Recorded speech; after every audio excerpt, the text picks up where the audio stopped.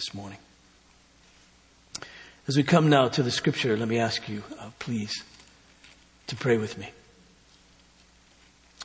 Father in heaven,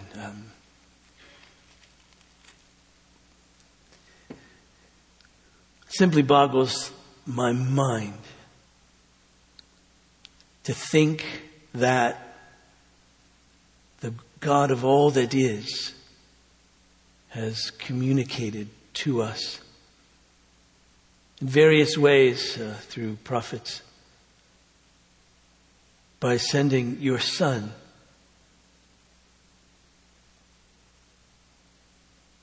the living word, and now giving to us this written word. And so I pray that this word today will be a blessing to us, will grow us up, will encourage us, will grant grace to us, will help us even as we live. And so please, now I pray your blessing upon the reading of this word and our hearing of it, and also as we think about it together. In Jesus' name, amen. Turn please to John in chapter 21. John chapter 21. I want to read verses 1 through 19. I took up some of this a couple of weeks ago, and now I want to finish it, but I want to read the whole of it so we can see the context that is here, because we'll be building on what we said before. So John chapter 21, please, verse 1. This is the word of the Lord.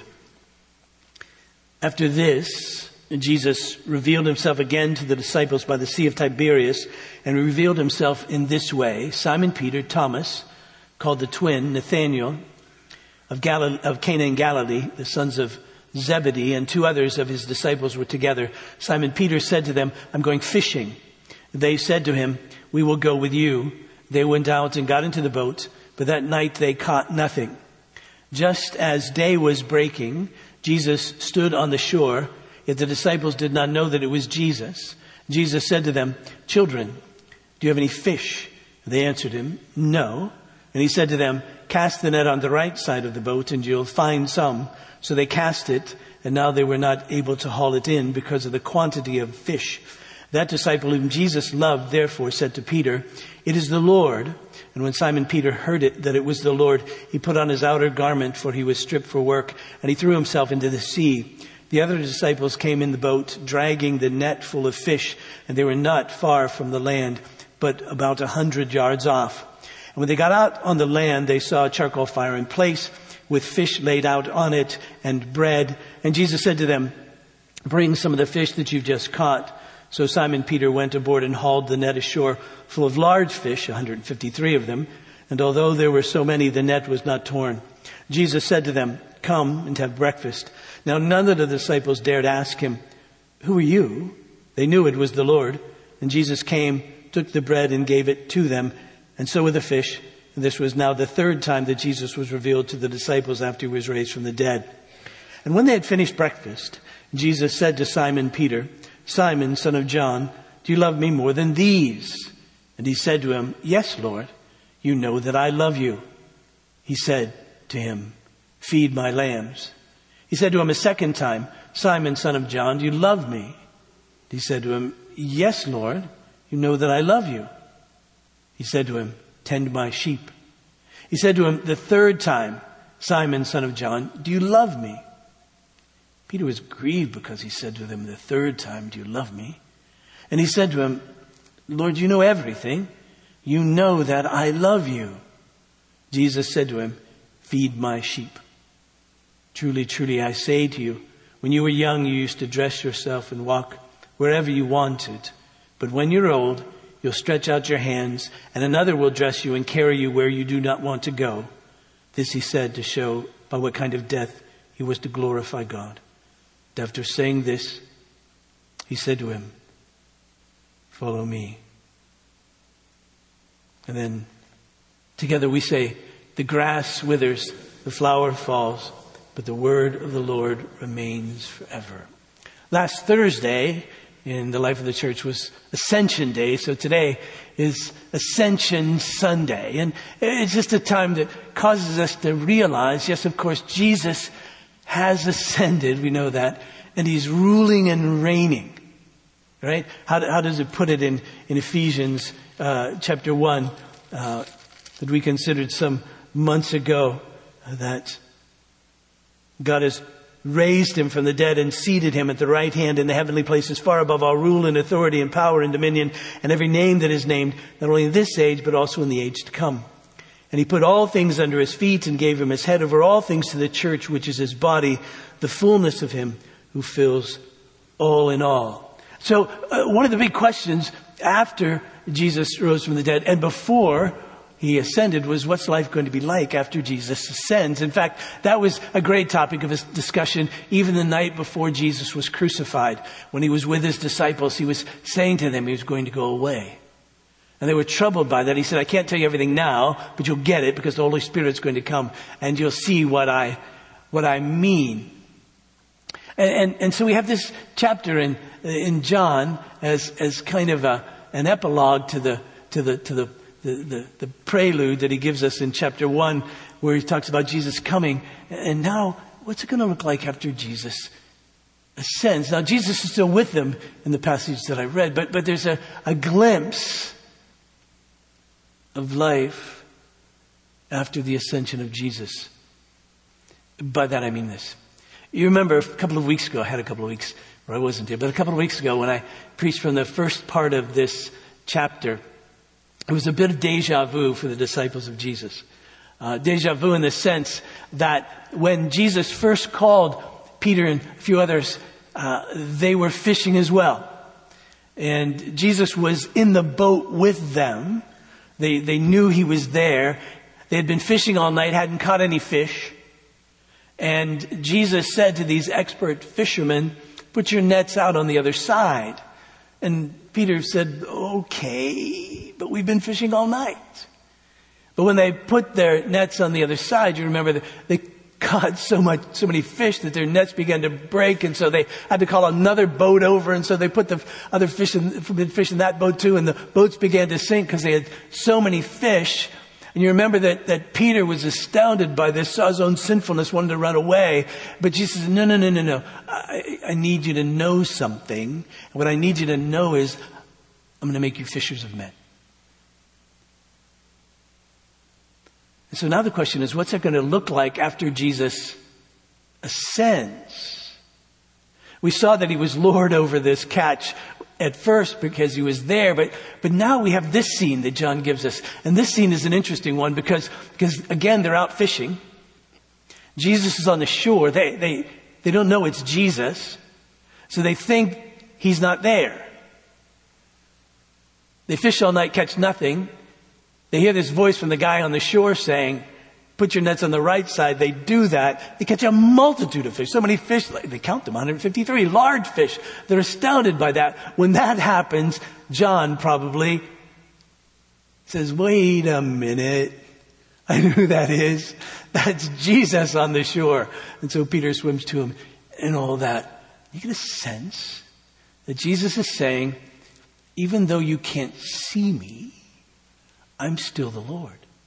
Even though you can't see me, I'm still the Lord of this catch. Even though you can't see me, you'll be fishers of men and you'll really catch people. Peter would know that. I mean, on the day of Pentecost, just this Jewish celebration that was just round the corner, that when Jewish men from all over the known world really would come into Jerusalem, on that day, the Holy Spirit would fall on the disciples of Jesus and Peter would preach. And when Peter began to preach, 3,000 men, the scriptures say, were saved on that day. And you wonder, I just wonder, this is my own speculation. This is how I kind of read and meditate on the text at times. I just see at the end of that day, as Peter was going to bed, just smiling, going, you really are here. We really did catch men. You really are still the Lord, you see. And so the question, how's Jesus going to gather his people, he's going to gather his people through the preaching of his word. Through the sharing of his word, through the telling of this gospel. And he's still sovereign over that word. He's still the one who brings. That's why we have confidence when we share the gospel. That's why we have confidence when we speak this truth. And not because we're so great. We're no better at this than those disciples were at fishing all night and catching nothing. The only reason they caught anything was because Jesus was sovereign over that catch. The only reason people come to faith through the word that we preach is because Jesus, even though we can't see him, is still ruling and reigning. He's still sovereign over his word. He's still gathering his people. The point is he's doing it through his people, through his church. We have to bear that in mind always. But we do it with confidence because we know that he's Lord of this gathering. He's Lord of this catch. Well, now the metaphor changes from fish to sheep, from fishermen to shepherds as Jesus is working through there. But still, this is another aspect of the work of the church. That not only do we gather as Jesus is sovereign, but also we care for and nurture as Jesus is still the Good Shepherd. And he does all of that, you see, through us. The shepherd is a powerful image in the scripture. We read Psalm 23 together. I have to be honest. I don't have to be honest, but I'm going to be. And tell you something. I probably say the 23rd Psalm at least once, if not a half a dozen times a day. It's just one of my go-tos. In fact, I was going to sleep last night, trying to at least, and I realized I had to laugh at myself because I don't count sheep. I count the shepherd because I say the 23rd Psalm in my head every night to go to sleep. It helps me. Sometimes Carol will say, "Are you talking or are you praying? What are you doing?" And many times it's just the 23rd Psalm that I forgot and my lips are moving. But it's a great image, of course, of God because we get it. We understand a shepherd is the king of the sheep. He manages everything. They're lost without him. He feeds them. He guides them. He protects them. He binds up their wounds. He goes after them when they're lost. Without a shepherd, the sheep are so vulnerable that they will not live, you see. And so God says to his people, "I'm your shepherd. Don't worry, even want. I'll lead you, I'll guide you. Even when you're going through death, I'll be with you. Even when you're in the face of your enemies, I'll lay out a table before you. Right? Even when you're hurting, I'll anoint you with oil. Even when you're running, I'll pursue you with mercy and grace. See? And your end is assured because you'll dwell in my house forever." I think about that. Okay, he's the shepherd. He's the only one who can make that happen. Well, how does he do that? Well, as we read through the Old Testament, especially, we see that he shepherds his people by way of people. Shepherding in his name. They're the elders of Israel who manage the affairs of the tribes. There are the priests who lead the people into worship and into the presence of God. There's the prophets who shepherd the people by calling them back to the covenant that God has made with and for them. The kings protect them from enemies and various borders and make sure there's material provision and all of that. So how does God shepherd his people? He does it through his people that he's called to shepherd in his name. But he's still sovereign over that. The difficulty is in the old covenant that those shepherds failed. They were unfaithful. In fact, when the prophet Ezekiel speaks of these shepherds, he speaks to them like this. This is Ezekiel chapter 34. So the word of the Lord came to me, "Son of man, prophesy against the shepherds of Israel. Prophesy and say to them, even to the shepherds, thus says the Lord God," the shepherds of Israel, who have been feeding yourselves. Should not shepherds feed the sheep? You eat the fat, you clothe yourselves with the wool, you slaughter the fat ones, but you do not feed the sheep. The weak you've not strengthened, the sick you've not healed, the injured you've not bound up, the strayed you've not brought back, the lost you've not sought, and with force and harshness you have ruled them. So they were scattered because there was no shepherd, and they became food for all the wild beasts. My sheep were scattered. They wandered all over the mountains and on every high hill. My sheep were scattered all over the face of the earth, with none to search or seek for them. And some of this is figurative in the sense that you've not cared for them spiritually, so they've wandered spiritually. Some of this is material, that you've not cared for them, so the enemies have come and wreaked havoc on them materially and physically. But we see the indictment against the shepherd. So what does the Lord say? Verse 11. For thus says the Lord God, behold, I myself will search for my sheep and will seek them out. As a shepherd seeks out his flock when he's among his sheep that have been scattered, so I will seek out my sheep and I will rescue them from all the places where they've been scattered on a day of clouds and thick darkness. I'll bring them out from the peoples and gather them from the countries, and I'll bring them to their own land, and I'll feed them on the mountain of Israel by the ravens and in all the inhabited places in the country, and I'll feed them with good pasture, and on the mountain heights of Israel shall be their grazing. There they shall lie down in good grazing land, and on rich pasture they shall feed on the mountains of Israel. I myself will be the shepherd of my sheep, and I myself will make them lie down, declares the Lord. I'll seek the lost. I'll bring back the strayed. I'll bind up the injured, and I will strengthen the weak, and the fat and the strong I'll destroy. I'll feed them in justice. And then later he says, I'll rescue my flock. They shall no longer be a prey, and I will judge between sheep and sheep. And I will set over them one shepherd, my servant David, and he shall feed them, and he shall feed them and be their shepherd. And I, the Lord, will be their God, and my servant David shall be prince among them. I, the Lord, have spoken. And so God says, I'm going to come. I'm going to come, and I'm going to be their shepherd. And it's through my servant David. Everybody knows by this point David has been dead, gone. But they know the son of David is coming. So you can only imagine all the hairs on all the backs of necks that must have gone up when Jesus said, I am the good shepherd. And everyone would go, oh, God has come. He's going to gather his sheep. Yes. How's he going to gather his sheep? Well, while he was there, he was gathering sheep. He was preaching and teaching and doing miracles and all of that, and people were attracted to him and all that. But what about when he ascends? Well, we know he's going to gather his sheep through the preaching of his word. He is going to gather his sheep through our preaching of his word.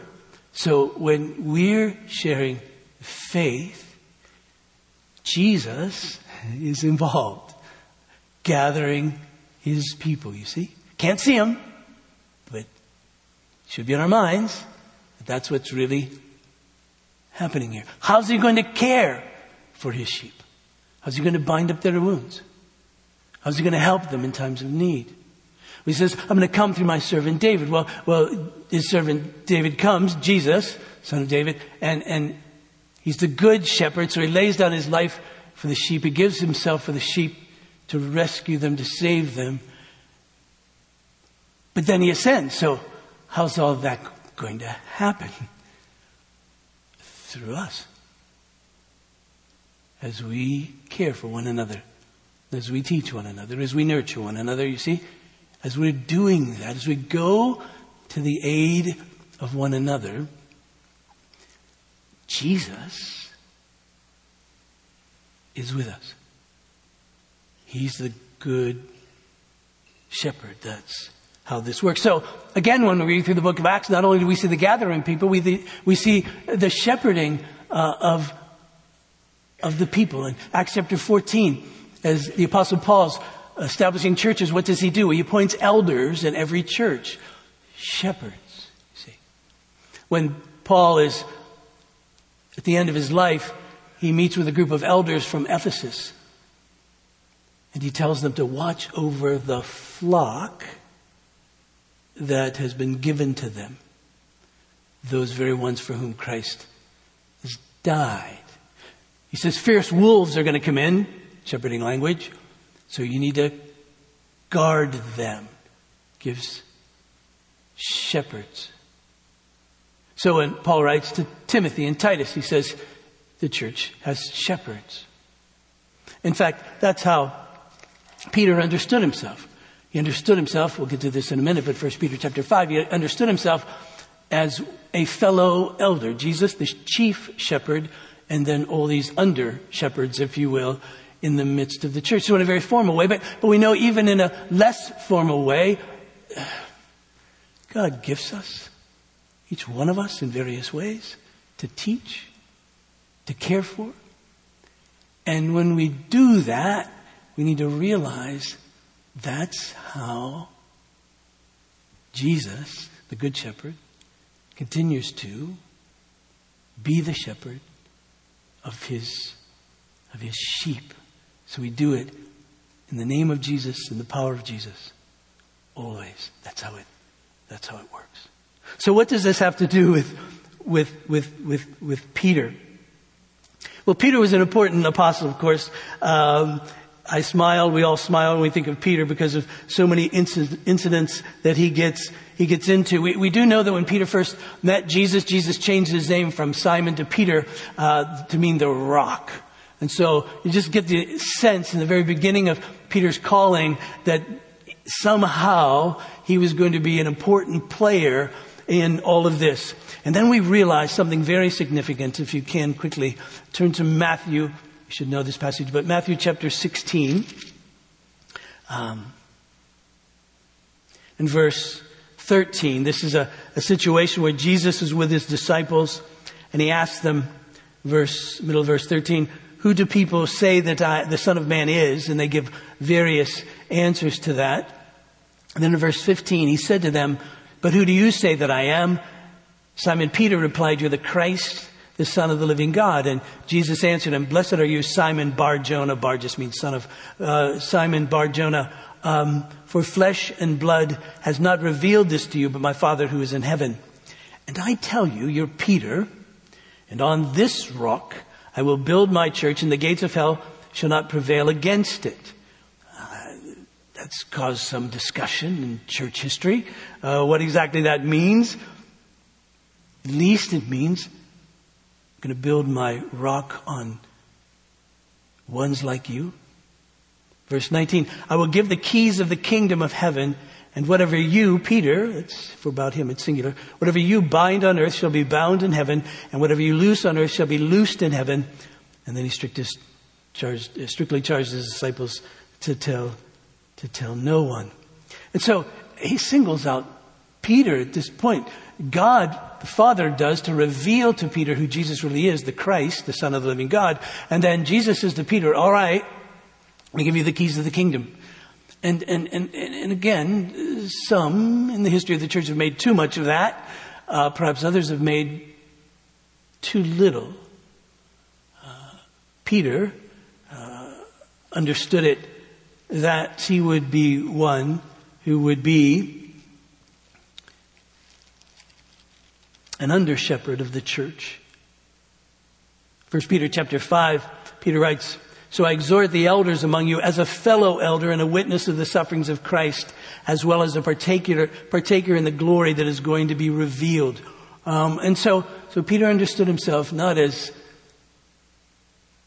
above any, but as one of. But still we see that he was used in the initial workings of the church in a mighty way. He says, Jesus said, you have the keys of the kingdom. We understand the keys of the kingdom to be the gospel. We understand the binding and loosing of one in sin or forgiveness of sins to be the working of the gospel in people's lives. And you realize that Peter was involved in opening the kingdom of God in Jerusalem, Samaria, and the ends of the earth. Remember, that's what Jesus said to his disciples. He says, you will be my witnesses once the Spirit comes upon you in Jerusalem, Judea, Samaria, and to the ends of the earth. And that's what happens in the book of Acts as we follow it through. On the day of Pentecost in Jerusalem, Peter preaches and 3,000 are loosed. 3,000 souls are enter into the kingdom of heaven.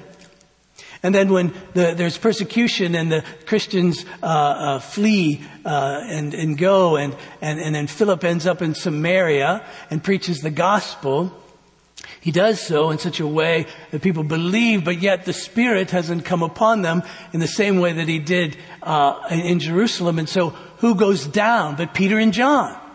And so Peter and John lay hands on the people and the Spirit falls upon them. And then who is it that takes the gospel to this Gentile, Cornelius? But Peter.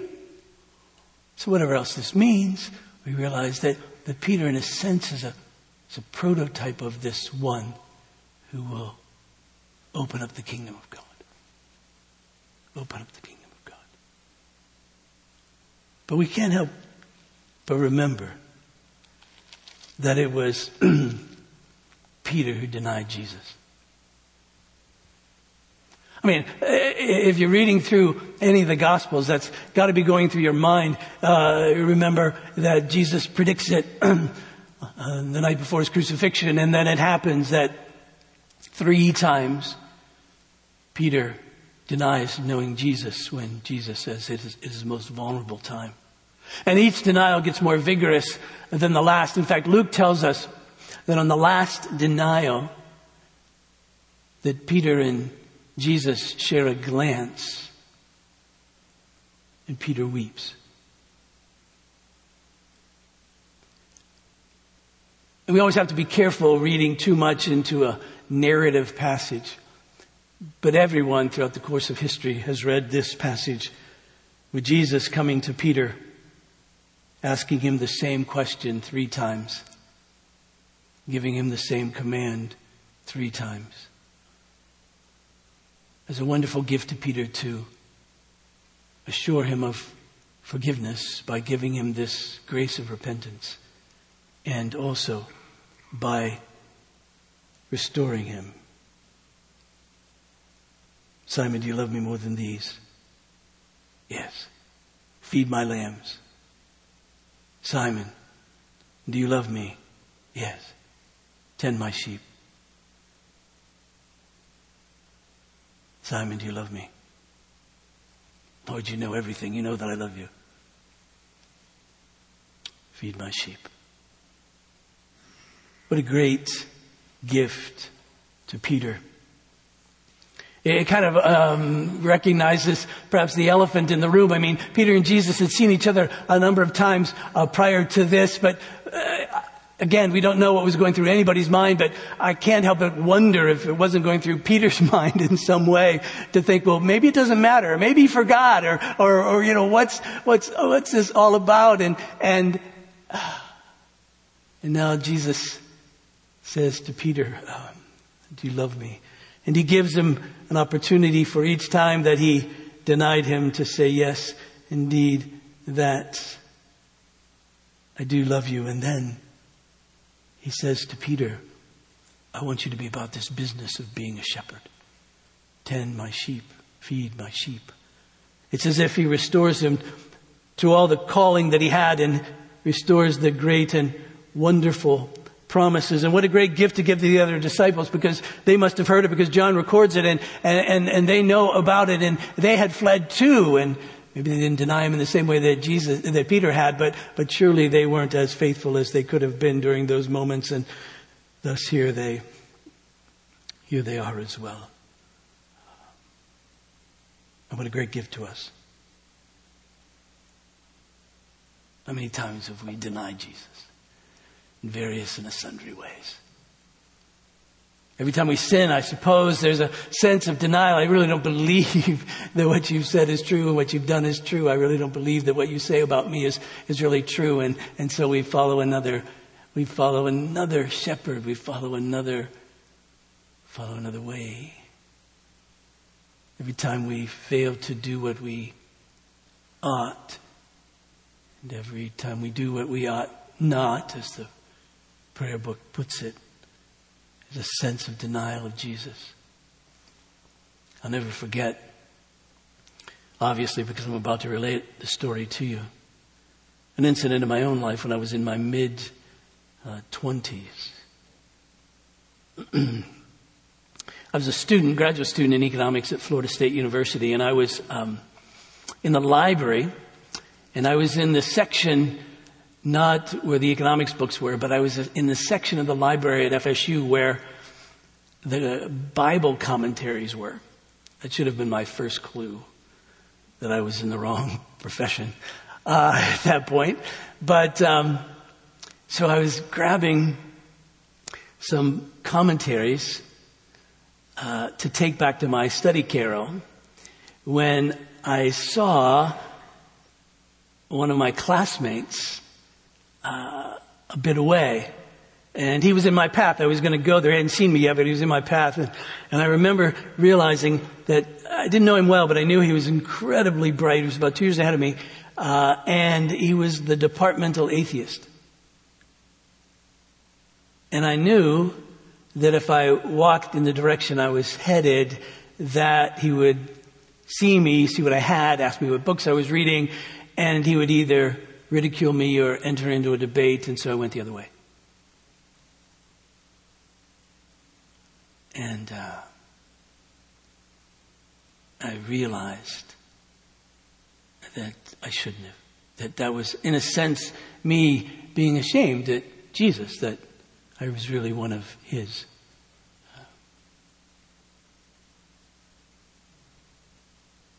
So a passage like this, you see, reminds me, and all of us, that there's forgiveness. There's restoration, even to a calling that we may have denied.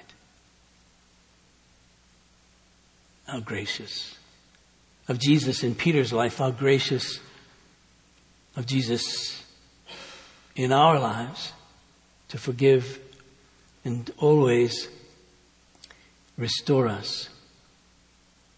See, Peter understood it as a humbling. Again, back in 1 Peter and chapter 5, he writes, "So I exhort the elders among you as a fellow elder and a witness of the sufferings of Christ, as well as a partaker in the glory that is going to be revealed. Shepherd the flock of God that is among you, exercising oversight, not under compulsion, but willingly, as God would have you, not for shameful gain, but eagerly, not domineering over those in your charge, but being examples to the flock. And when the chief shepherd appears, you'll receive the unfading crown of glory. Likewise, you who are younger, be subject to elders. Clothe yourselves, all of you, with humility toward one another. For God opposes the proud, but gives grace to the humble. Humble yourselves, therefore, under the mighty hand of God, so that at the proper time, he may exalt you." And that's what was happening to Peter right here. There's a certain sense of being humbled. He was humbled when he denied the Lord. He was humbled in the presence of God as Jesus kept asking him over and over, "Do you love me? Do you love me? Do you love me?" So much so that at the third time, Peter was exasperated and said, "Lord." You see, just the humility of the recognition that he denied him. The realization that I'm no better really than anyone else, even though I'm in this particular calling. You see, the humbling began way before this incident. Jesus' question in his first inquiry is, "Do you love me more than these?" Who are these? What was Peter asking him? Jesus asking him, was Jesus looking around and he saw the boats and the fishing gear? And did he say to Peter, "Do you love me more than your old way of life? Do you love me more than your profession? Do you love me more than fishing like this? Do you love me more than that? Are you willing to follow me?" And there's a sense in which, of course, the answer to that had been yes when Peter first left all of that, and still should be that for all of us, we should love Jesus more than. Or did Jesus mean, do you love me more than these other disciples? Do you love me more than you love your brothers, these fellow disciples? And of course, we're to love Jesus supremely. He says we're to love him more than we love our spouses. We're to love him more than we love our children. we're to love him more than we love our lives. But still, we're to love them. That was Jesus' command. Love one another as I've loved you. Most who deal with this passage think it means this, that Jesus was saying, do you love me more than these love me? Because you see, there was a time when Peter thought he did. There was a time when Peter thought he really did love Jesus more than the other disciples. Because when Jesus said he was going to go and die, well, let me read you the passage, Matthew chapter 26.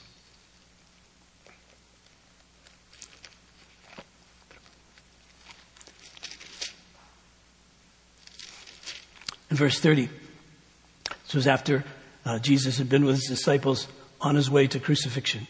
And when they had sung a hymn, they went to the Mount of Olives. Then Jesus said to them, you will all fall away because of me this night. For it's written, I will strike the shepherd and the sheep of the flock will be scattered.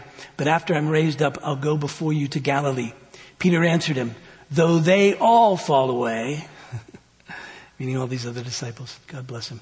Though they all fall away because of you, I will never fall away.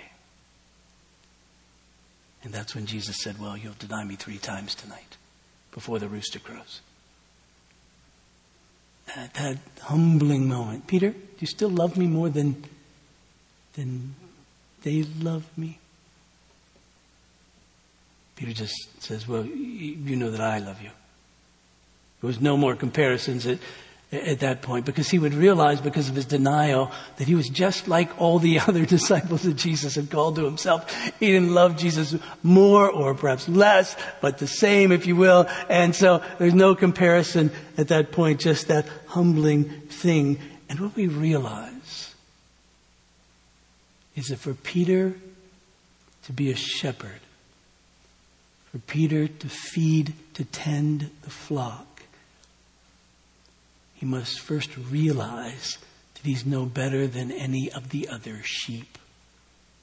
You see, to be a shepherd, whether you're an elder, or whether you're a pastor, or whether you're a Bible study leader, or whether you're a small group leader, or whether you're a mom, or whether you're a dad, or whether you're a husband, or whether you're a wife, or whether you're a friend caring for another, however that is, the only way to really do that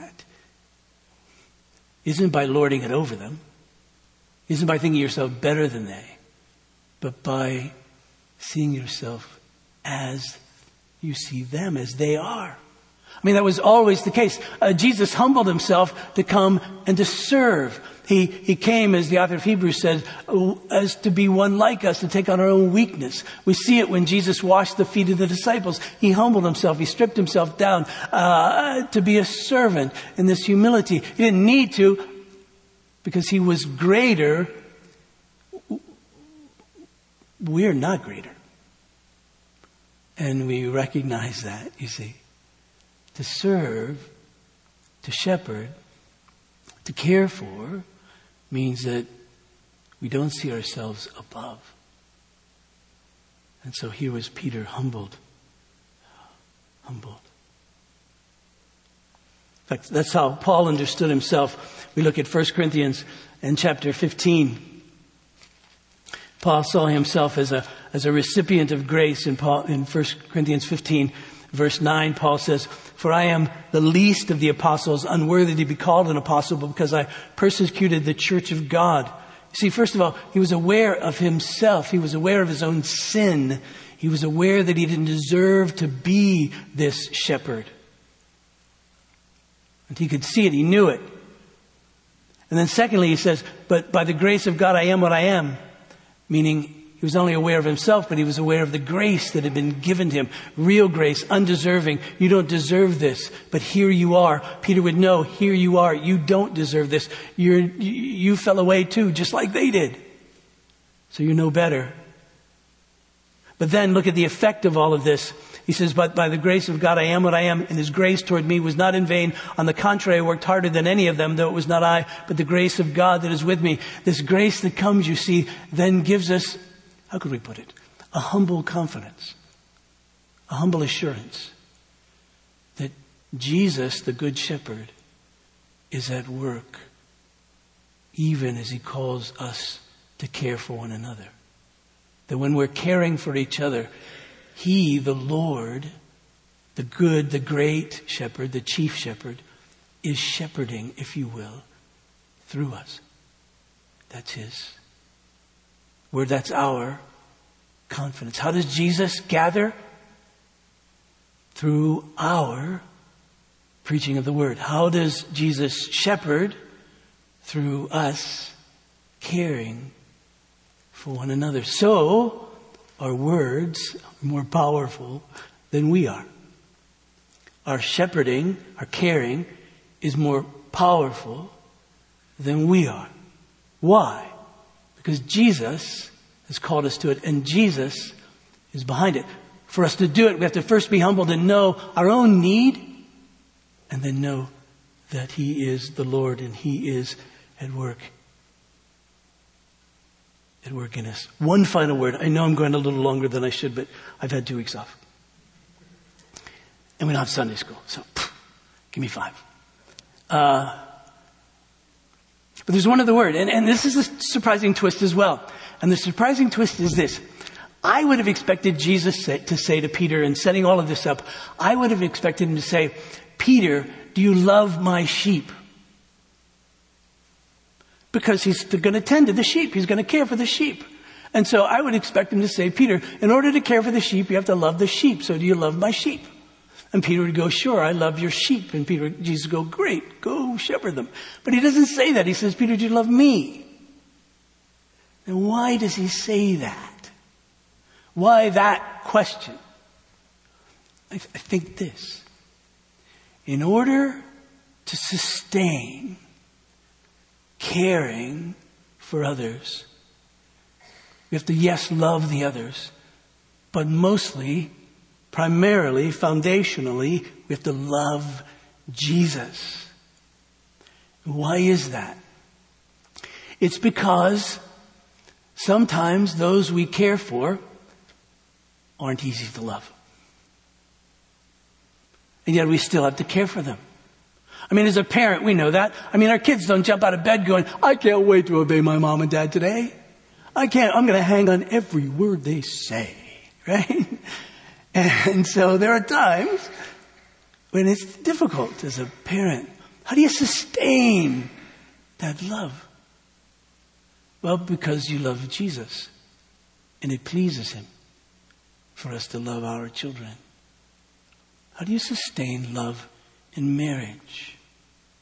Well, sometimes it's easy because your spouse is lovable, or nearly so. Sometimes not. I've heard it more than once. I'm only staying in this marriage because I love Jesus. And I know that it pleases him that I stay, and it only pleases him to love you. That's what will sustain it. Very often in my life, I've been involved in examining ministers, young ministers for ministry. And there are times when it's my responsibility to give a charge to these youngsters, as they now are, and often, and to give them a charge, which I like. To me, it's like an electrical cattle prod. It's just something that I'm going to say to them that'll kind of get their attention and go, okay. And so when I'm in those situations, I often carry with me a quote from John Calvin from this passage, actually, in John 21. And he puts it like this. He says, Simon, son of John, lovest thou me? By these words, Christ means that no man can faithfully serve the church and employ himself in feeding the flock if he does not look higher than to men. So you got to look higher than the church to be able to feed. First, the office of feeding is in itself laborious and troublesome, since nothing is more difficult than to keep people under the yoke of God, among whom there are many who are weak, others who are wanton and unsteady, others who are dull and sluggish, others who are slow and unteachable. I remind the young pastors that no one in my church is like that. Satan now brings forward as many causes of offense as he can, that he may destroy or weaken the courage of a good pastor. In addition to this, we must take into account the ingratitude of many and other causes of disgust. No man, therefore, will steadily preserve in the discharge of his office unless the love of Christ shall reign in his heart in such a manner that he's forgetful of himself and devotes himself entirely to Christ.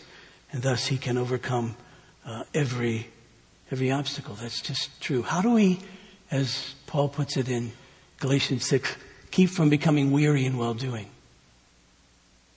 We do so because we love Christ. When we forget that, then we become weary. We feel used. We feel put upon. We feel underappreciated. All of which may be true, by the way. But when we love Christ, we realized, oh, wait a minute. He was put upon. He was underappreciated. He was used. He still loves. Okay. This is what pleases, you see, what pleases him. So then the question is,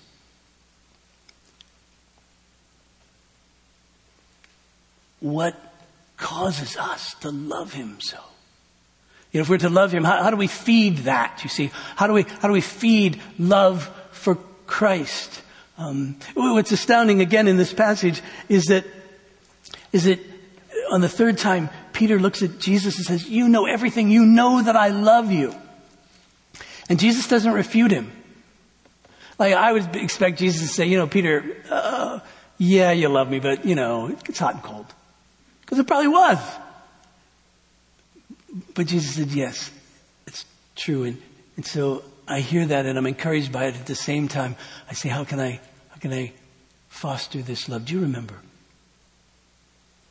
that there was a time in the life of Jesus when he was in the house of a Pharisee named Simon, a different Simon, and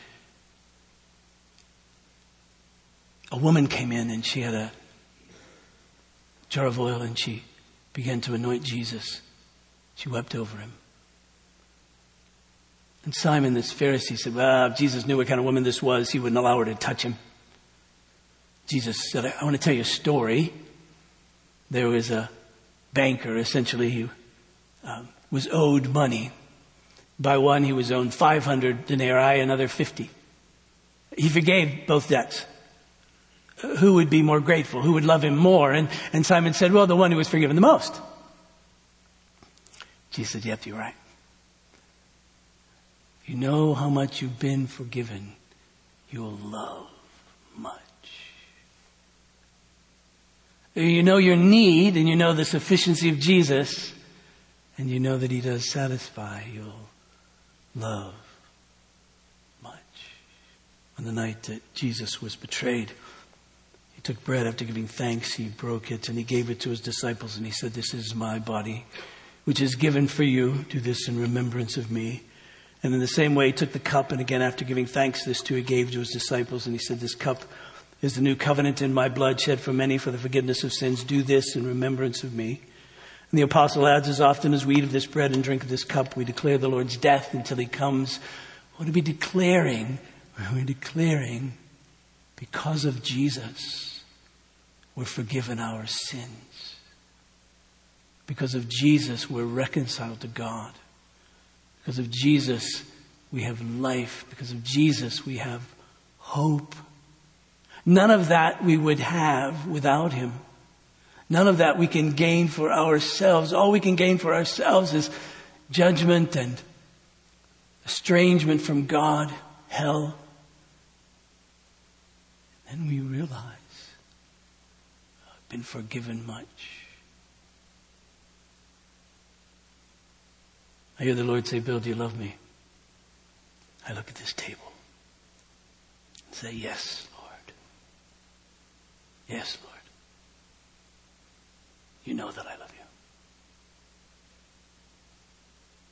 Then love my people. Love one another, for that pleases me. And know that when you love one another, I'm with you.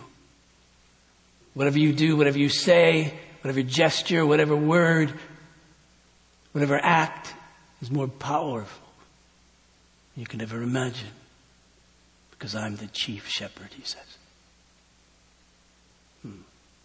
Let's pray. Father, grant to us grace to believe. Grant to us grace to know, Jesus, that you are the good shepherd and you're shepherding your sheep, even through the likes of us. And Jesus, even as you gave yourself so that we might be yours, that we may love you, but we are now to give ourselves, that others may receive the blessing of your care and your nurture. So we pray that you would be with us to enable us to believe that and to do that. And so now I pray that you would take this bread and this juice and set it apart in such a way that we know that we're in your presence, Jesus, the very one who has given himself for us, the very one who died, the very one who was raised, the very one who now has ascended and who rules and reigns over all things for the sake of his church. And through his church will bless and gather and shepherd. So please, God, as we come, I pray that you will strengthen our faith and that you will strengthen our love for you and that you will enable us to love one another. And this I pray in Jesus' name. Amen.